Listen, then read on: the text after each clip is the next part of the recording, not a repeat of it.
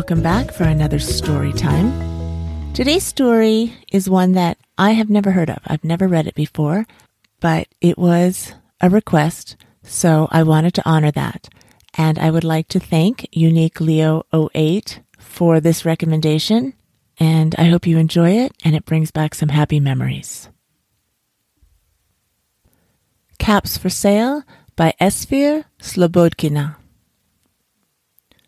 Once there was a peddler who sold caps, but he was not like an ordinary peddler carrying his wares on his back. He carried them on top of his head. First he had on his own checked cap, then a bunch of gray caps, then a bunch of brown caps, then a bunch of blue caps, and on the very top, a bunch of red caps. He walked up and down the streets, holding himself very straight so as not to upset his caps. As he went along, he called, "Caps, caps for sale, 50 cents a cap." One morning he couldn't sell any caps. He walked up the street and he walked down the street calling, "Caps, caps for sale, 50 cents a cap." But nobody wanted any caps that morning. Nobody even wanted a red cap. He began to feel very hungry, but he had no money for lunch. "I think I'll go for a walk in the country," said he, and he walked out of town, slowly, so as not to upset his caps. He walked for a long time until he came to a great big tree. "That's a nice place for a rest," thought he.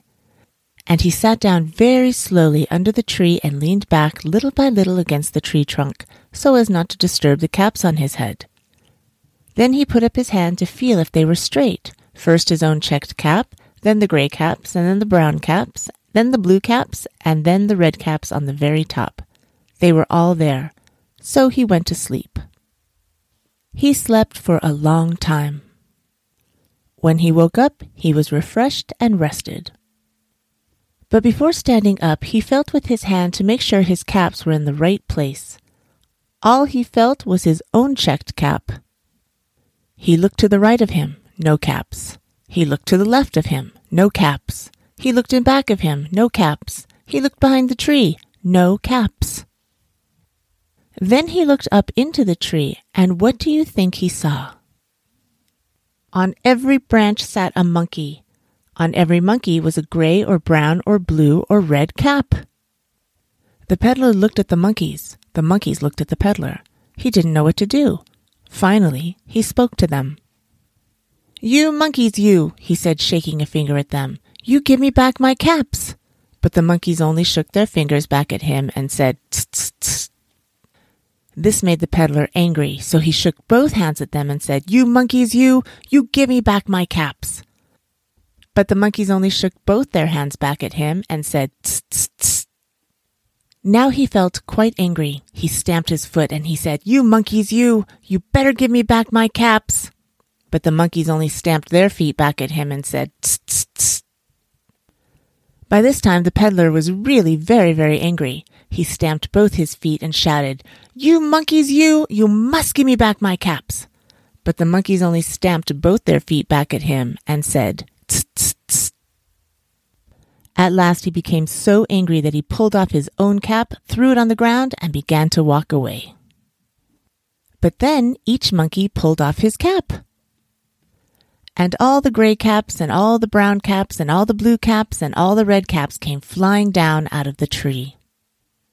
So the peddler picked up his caps and put them back on his head. First his own checked cap, then the gray caps, then the brown caps, then the blue caps, and then the red caps on the very top. And slowly he walked back to town calling, "Caps, caps for sale, 50 cents a cap."